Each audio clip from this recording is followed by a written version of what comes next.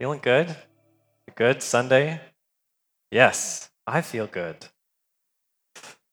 We're going to be in a lot of places. So what we're going to do today is we're in the middle of a series on an Advent series, 4 weeks, answering the question, why did God become human? And I want to just kind of, again, put your attention on our art piece that is every week being added to with different silhouettes of Jesus. Our art team is really talented and creative, and I'm excited to see it continue. So there's some explanation of what's going on there on that card. If you're interested after service, you can come up and look at that. But last week we talked about the idea that Jesus became, or that God became human because in the Old Testament he said he would, right? That there's this Old Testament record of prophecy, God telling things before they happened, that said that the Savior, the King, was going to be human, but he was also going to be God. And we see that in Jesus. But today we're going to answer the question a little bit differently. We're going to answer the question, why did God become human? Because he came to conquer death. And we're going to be in Hebrews chapter 2. So you can open your Bibles there. If you don't have a Bible with you, we're going to be on page 1061. And we're not going to be kind of dissecting this whole passage this morning. This is going to be more of a kind of a theological message instead of a verse-by-verse message, but we're going to kind of hover around this passage in Hebrews and jump around different things as we go. As always, we'll do a little Q&R afterwards. If you want to jump on Slido.com and type in RevCDA, you can post questions and we'll interact with those at the end. And as you're getting your Bibles turned there, let's pray. Lord God, we are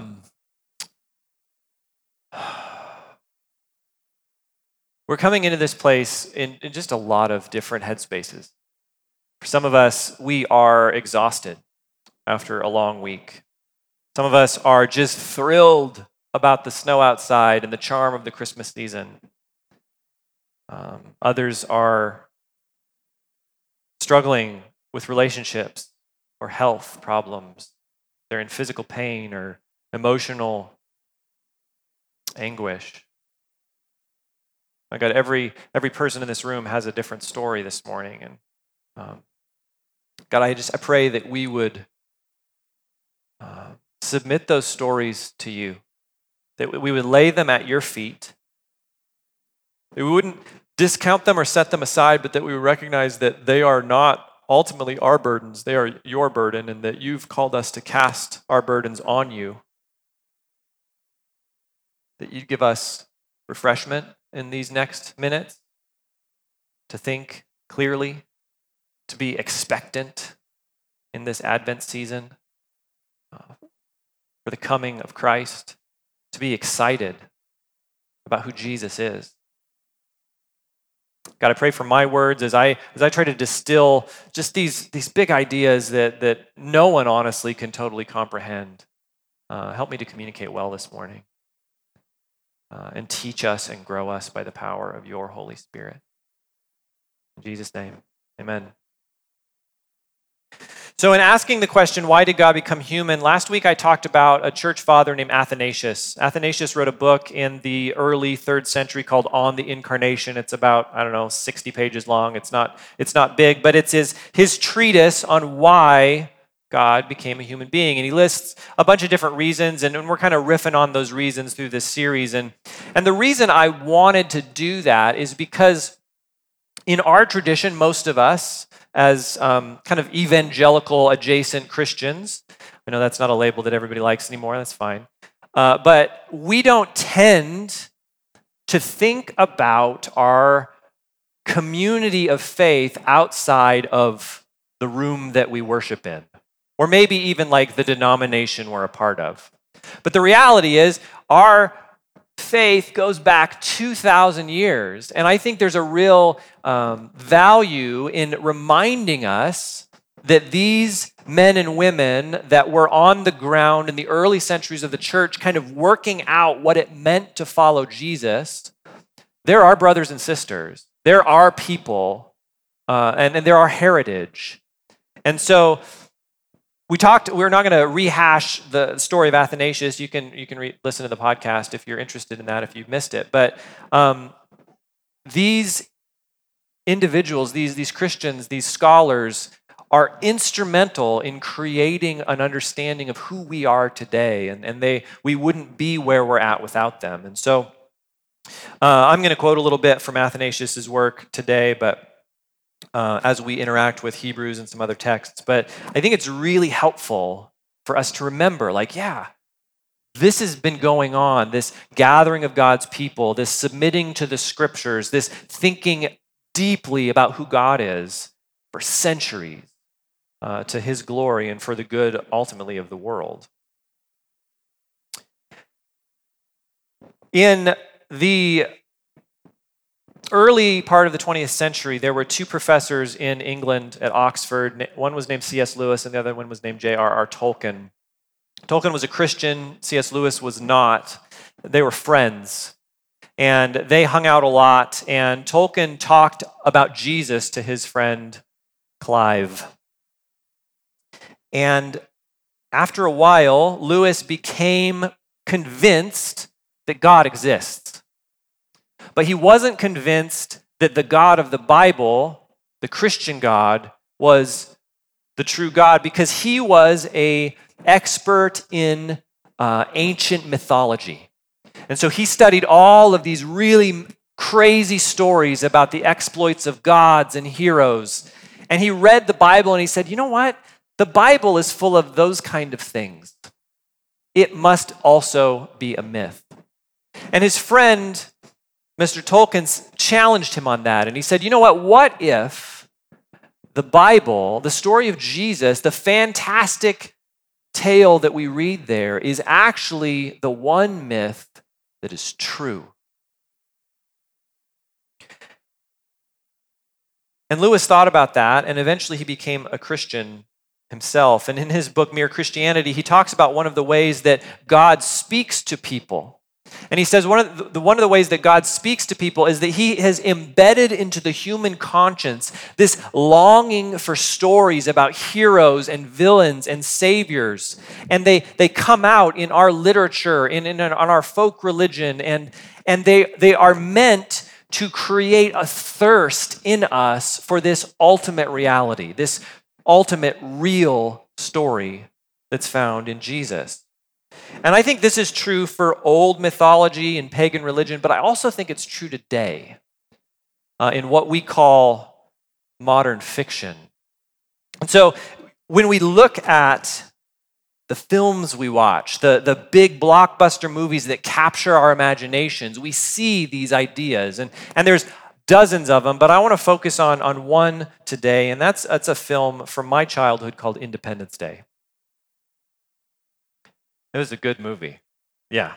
In Independence Day, there is an invasion of an alien army on the earth, and the people of the earth have to get together in order to fight against these aliens. But the problem is these aliens have this impenetrable shield around all their ships, and none of the human weapons can pierce it. And the solution for this is our heroes, Will Smith and Jeff Goldblum, who always only really play Will Smith and Jeff Goldblum, right? Like, they don't have character names. They find this little alien fighter plane that they get into, and they learn how to fly, and they fly it up out into outer space to the mothership, the control ship. And they trick the control ship, because they're in the little spacecraft, to let them dock, and they plug a computer into a MacBook into the alien system and download a virus, right? And the virus infects the entire alien fleet and shuts down the shield. And over and over and over and over in cinema, we see this idea that the hero cannot defeat the villain out in the open. He or she has to get behind enemy lines and go up into the dark heart of the evil in order to destroy it. We see Iron Man going through the wormhole with the nuclear weapon to blow up the Chitauri. And we see, what else do we see? We see Anakin Skywalker flying into the droid control ship to blow it up. And I could go on and on and on about popular science fiction and fantasy movies where we can't win the battle on the field, we have to go inside the evil and beat it from there. Hold that thought. Jesus came to be a human to conquer death. What is death? Death is a power. We read in Hebrews chapter 2, verse 14. Now, since the children have flesh and blood in common, Jesus also shared in these, so that through his death he might destroy the one holding the power of death, that is the devil, and free those who were held in slavery all their lives by the fear of death. We tend to think of death as like a state. You're either alive or you're dead. But that's not how the Bible talks about death. Death is a power that is wielded by the devil. In fact, death often, especially in the Old Testament and sometimes in the New, is personified. Jeremiah 9:20 says, "Now hear the word of the Lord, you women. Pay attention to the words from his mouth. Teach your daughters a lament and one another a dirge. For death has climbed through our windows. It has entered our fortresses, cutting off children from the streets, young men from the squares." Death in that passage is capitalized because death is personified. Psalm 49:14 says, "Like sheep they are headed for Sheol. Death will shepherd them." The Hebrew word for death is mot, which is the same word as one of the Canaanite gods of the area. The Canaanites believed in the god of death, and the Hebrews used that word to describe death in their own language. In the Israelite mind, death is a personified force of evil. In the New Testament, in Revelation 6, we read, "When he opened the fourth seal, I heard the voice of the fourth living creature say, 'Come.'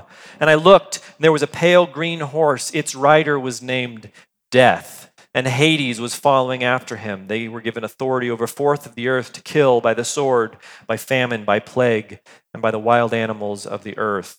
The word for death in Greek is thanatos, where Thanos gets his name in the Marvel universe, because he wanted to kill half of the living beings. It's all connected.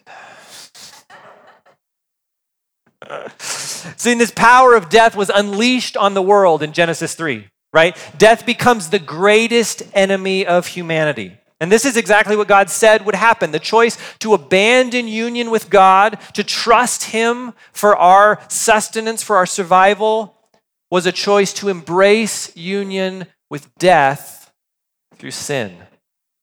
Because sin is the weapon of death. Romans 6:23 says, "For the wages of sin is death." 1 Corinthians 15:56 says, "The sting of death is sin."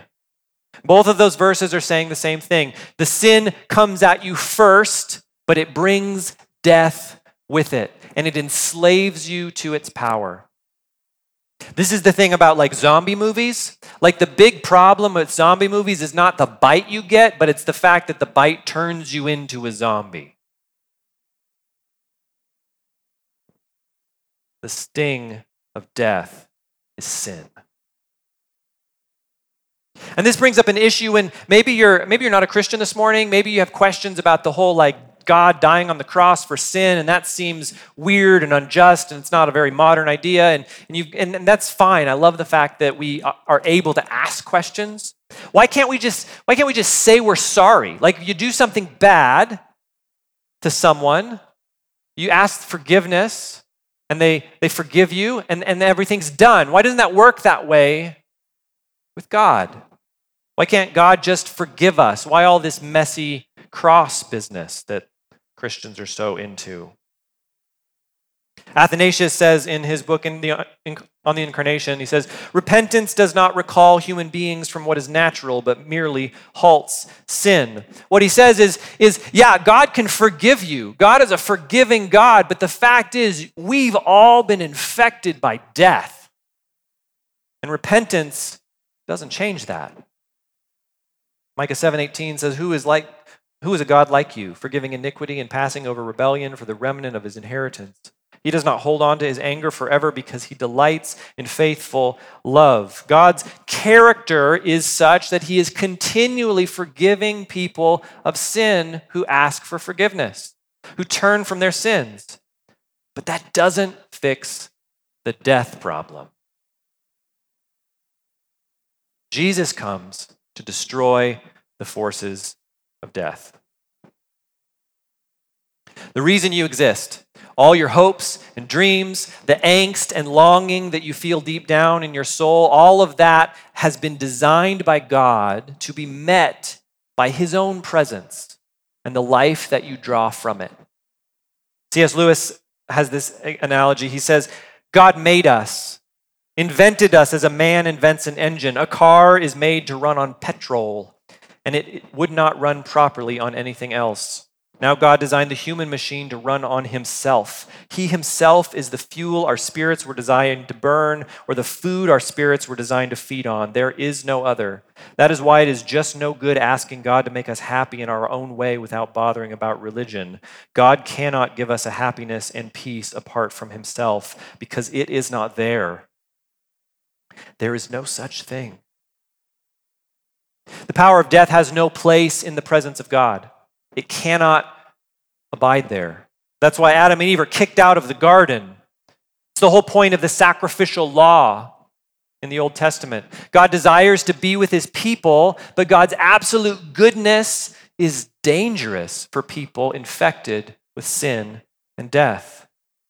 How many of you have decided to read the Bible in a year and you get through Genesis, great, and then you get through Leviticus, okay, and then you get to Exodus, okay, and then you get to Leviticus, right? And Leviticus is weird. It's all these weird rules. What does it mean? There's like a bunch of stuff about skin diseases. There's a whole chapter about genital discharge, touching dead bodies. It's weird stuff. All of this weird stuff is connected to how we are called to approach God, who is good and pure and holy, as a sinful human being infected with death.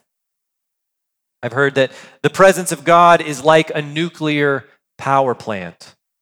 You must be wearing a hazmat suit to approach him.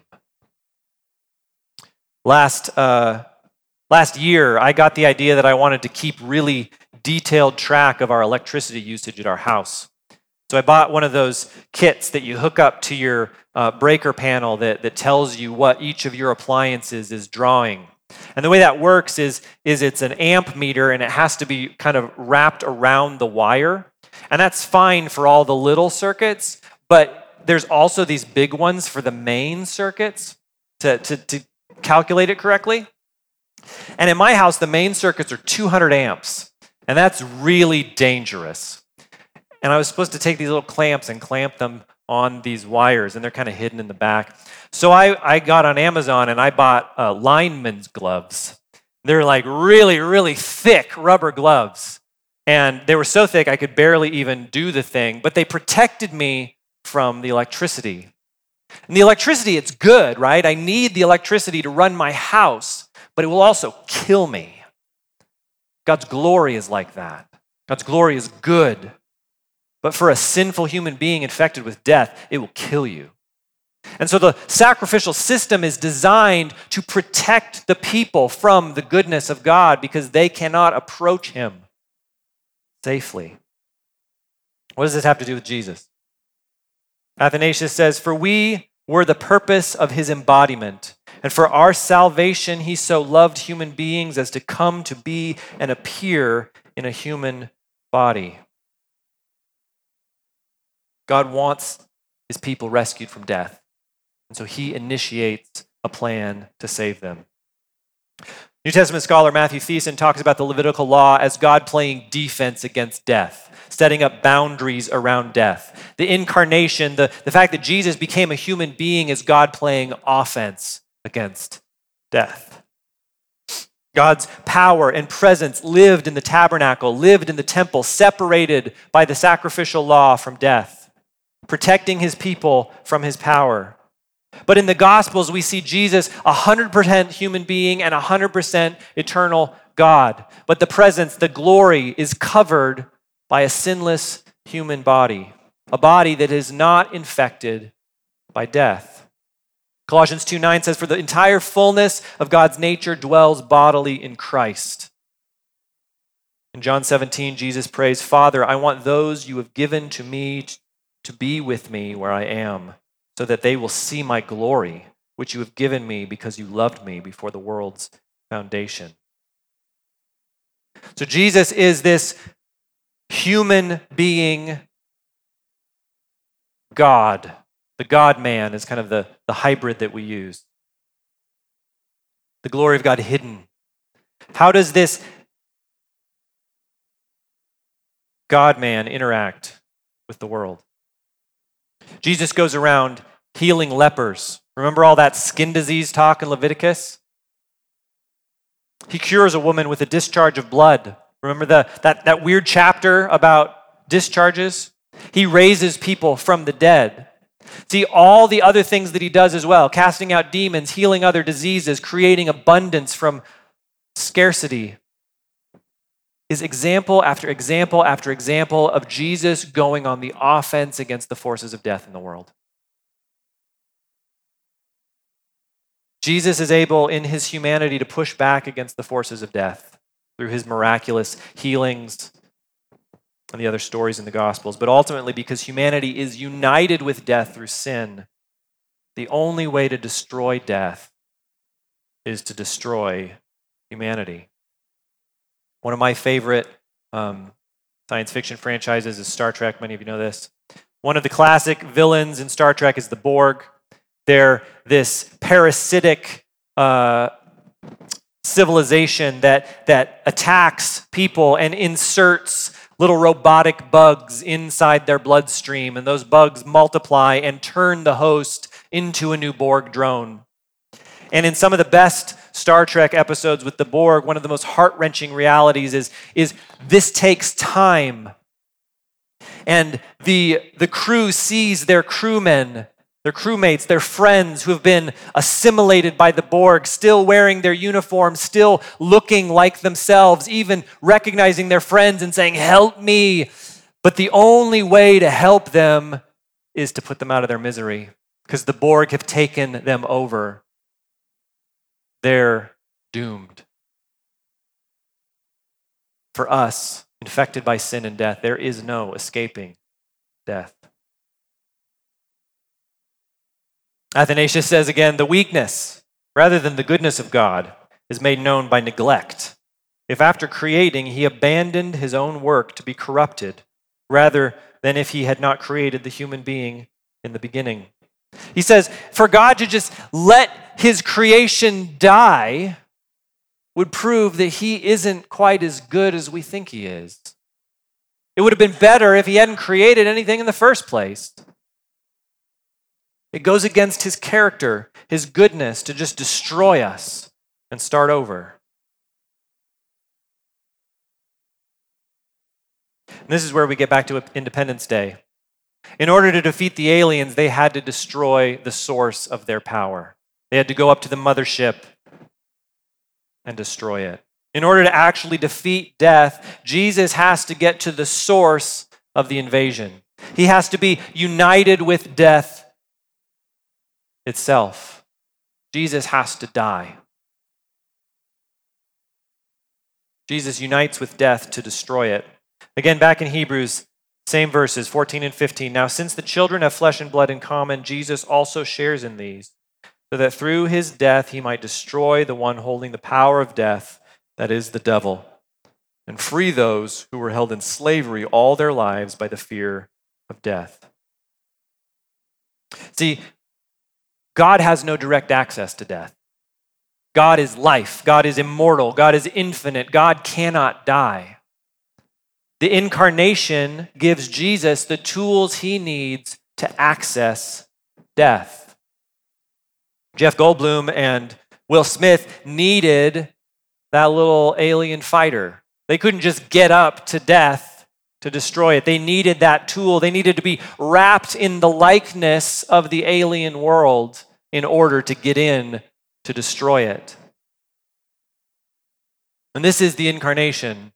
This is the eternal God wrapping himself in a body that looks like death, sneaking behind enemy lines to defeat it.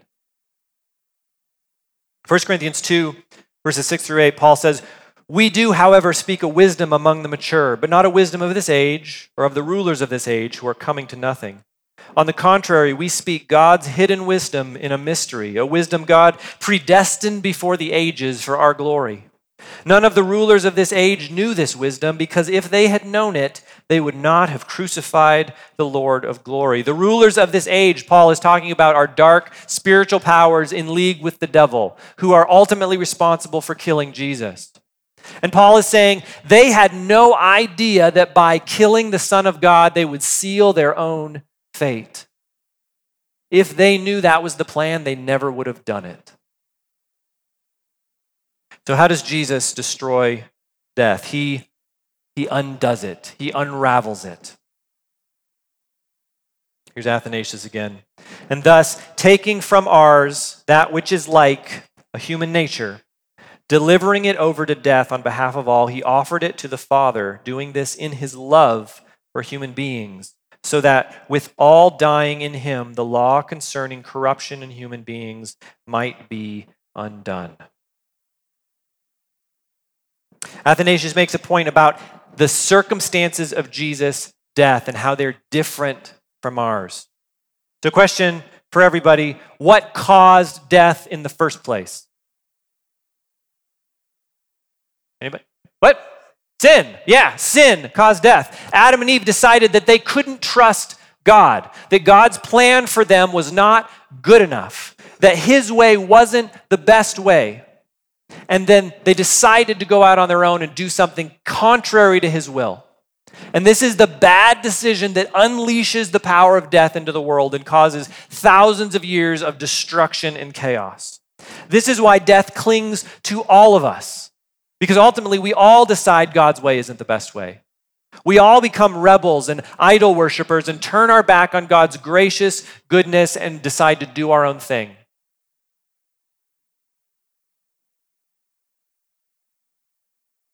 But did Jesus die because he was a sinner?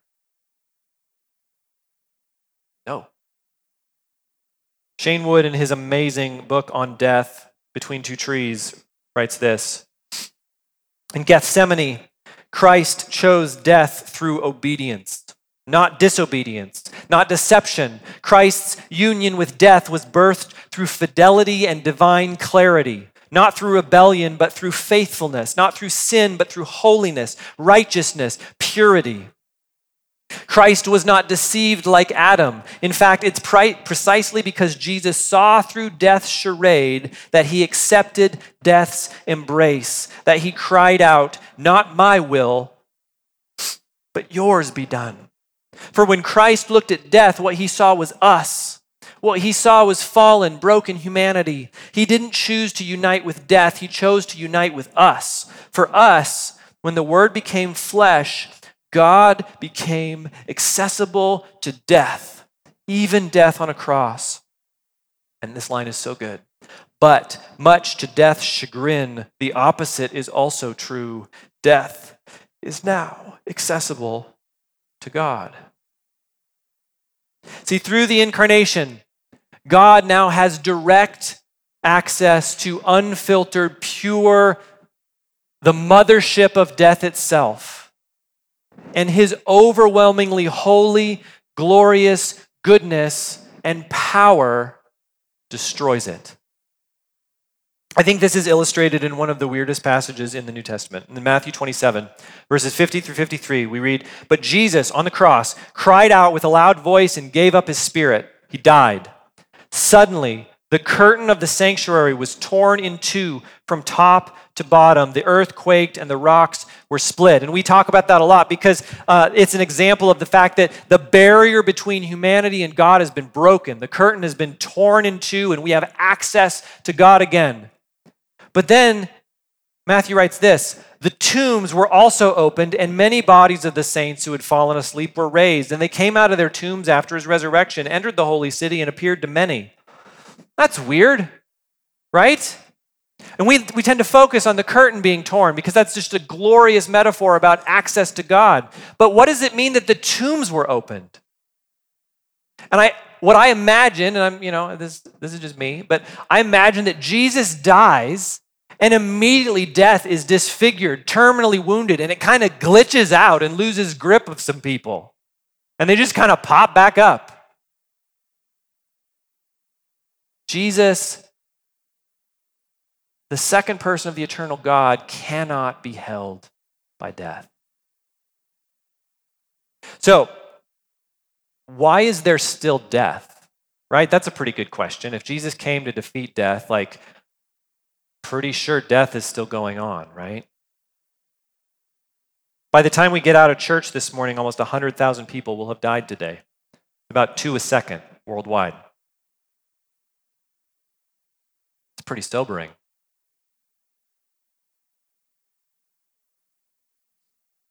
Independence Day, they complete their mission, the virus spreads, the shields come down. But the humans still have to fight the aliens, don't they? They have access to destroy the ships, but they still have to do the work. They still have to go to the battle. In that movie, the aliens don't cease to exist, but they lose their power. And this is the death that we see today. Back to Hebrews chapter 2. Now, since the children have flesh and blood in common, Jesus also shared in these, so that through his death he might destroy the one holding the power of death, that is the devil, and free those who were held in slavery all their lives by the fear of death. See, in Christ, we are no longer enslaved to death. We have no need to fear death. Paul says in 1 Corinthians 15, "For since death came through a man, the resurrection of the dead also comes through a man. For just as in Adam all die, so also in Christ all will be made alive. But each in his own order, Christ the first fruits, afterwards it is coming, those who belong to Christ. Then comes the end, when he hands over the kingdom of God the Father, when he abolishes all rule and authority and all power, for he must reign until he puts all his enemies under his feet. The last enemy to be abolished is death." See, death, because of the incarnation, because of the death of Christ, is a defeated foe, but it's still out there causing trouble. For the Christian, if you are a follower of Jesus this morning, we don't just benefit from the death of Christ, we also benefit from the resurrection of Christ, right? Because death couldn't hold him. Death couldn't conquer God. What happens is death is repurposed for a small time before it's finally destroyed. Paul in Romans 6 says, "For if we have been united with him in the likeness of his death, we will certainly also be in the likeness of his resurrection." Because we are united with Christ, death is no longer separation from God, but a means to union with God. Athanasius, at the end of this section of his book, says, "For now we no longer die as those condemned, but as those who will arise, do we await the common resurrection of all, which God, who wrought and granted this in his own time, will reveal." Someday, hopefully soon, we will experience the resurrection of the people of God. His kingdom fully revealed on a new earth and life like we've never experienced in his presence forever. At the end of the book, Revelation 20, we read, "Death and Hades were thrown into the lake of fire." Death has been transformed for us through Christ. We follow Jesus. We take up our cross. We die to ourselves daily, and ultimately we await a day when our own physical death, the remnant of a defeated enemy, doesn't separate us from God, but brings us fully into his presence forever. And that's the hope that we have in Christ.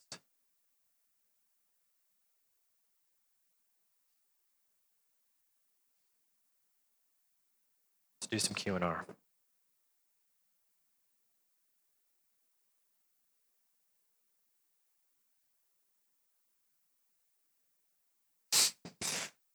Not going to answer that first question. It's funny, though. If God's solution to sin and death was Jesus, why did he wait so long? Were all the people before Jesus just doomed? That's a good question. The New Testament says that Jesus came at the fullness of time, at just the right moment. And we don't know exactly what that means. Christians have speculated that just the infrastructure of the Roman Empire was perfect for the conditions that Christianity would thrive in at the time. We don't know why the timing worked out the way it did. But we can trust that it was part of God's plan. But that doesn't equate to the idea that everyone before Jesus was doomed, because when we read in the scriptures about those that placed their faith in God in the Old Testament, we see that they are held by God. There's a few places where we get glimpses of this. There's a story in Luke's gospel about two men who die, and one of them goes to a place called Abraham's bosom, where he just kind of has a good time waiting for rescue. And so God isn't limited by the fact that Jesus came in, the 4 BC or whatever we've decided the year of his birth was, and that everybody after that gets the benefits of Christ. The benefits of Christ apply to everyone who lived beforehand, because what applies the benefits of this amazing good news to us is faith in God. And people all the way back into the distant past have had the opportunity to place their faith and their trust in God. You guys are great. This is true. Bill Pullman did give the greatest speech given by any American president. You're right.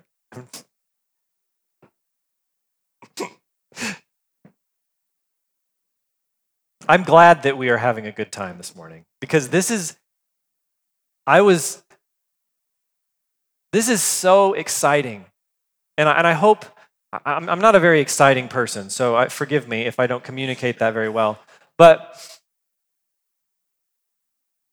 life with Jesus should be way better than any Marvel movie.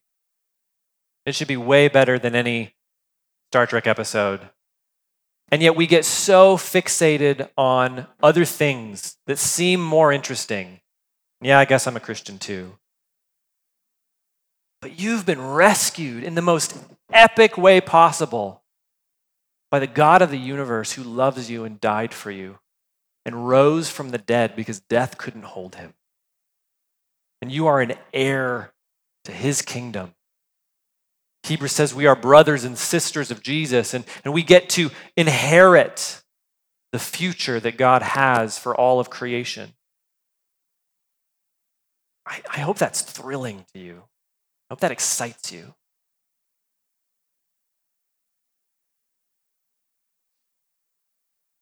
We're gonna take communion. One of the reasons that communion is a meal is because of this reality. When we eat something, we become united to it. Adam and Eve were united with death by eating some fruit. And we are united with life by eating Christ. The bread and the cup represent Jesus' union with death on our behalf, his body and his blood. When we take his broken body and his shed blood into ourselves, demonstrating our union with him through his death. And that's the invitation this morning, to reconnect with Jesus through these elements, to be reminded of his death on our behalf. The fact that he needed to become a human being to accomplish the work of salvation for us. And this meal is a powerful expression of our trust in Christ. And Paul says some of the Christians in Corinth were taking communion, but they were mistreating others in their community. And when they took communion, they got sick, and some of them died. And that's a warning to us that there's power in this table, that God's presence is still radioactive. He is still holy, but he is good, and he wants you. He wants to be with you. He wants you to experience his presence. And so I would just invite you to spend some time examining your heart this morning. I know we've all come from different places this week with different hurts and cares and sins that we struggle with. Ask the Lord to reveal to you what needs the attention of your heart. Get that figured out. And then come to the communion table. Take the bread and the cup. And just remember the death of Christ on our behalf. The band's come up. We're going to sing. You're welcome to sit or stand. You can use the prayer rugs to kneel if you prefer to do that as well. Let's worship together.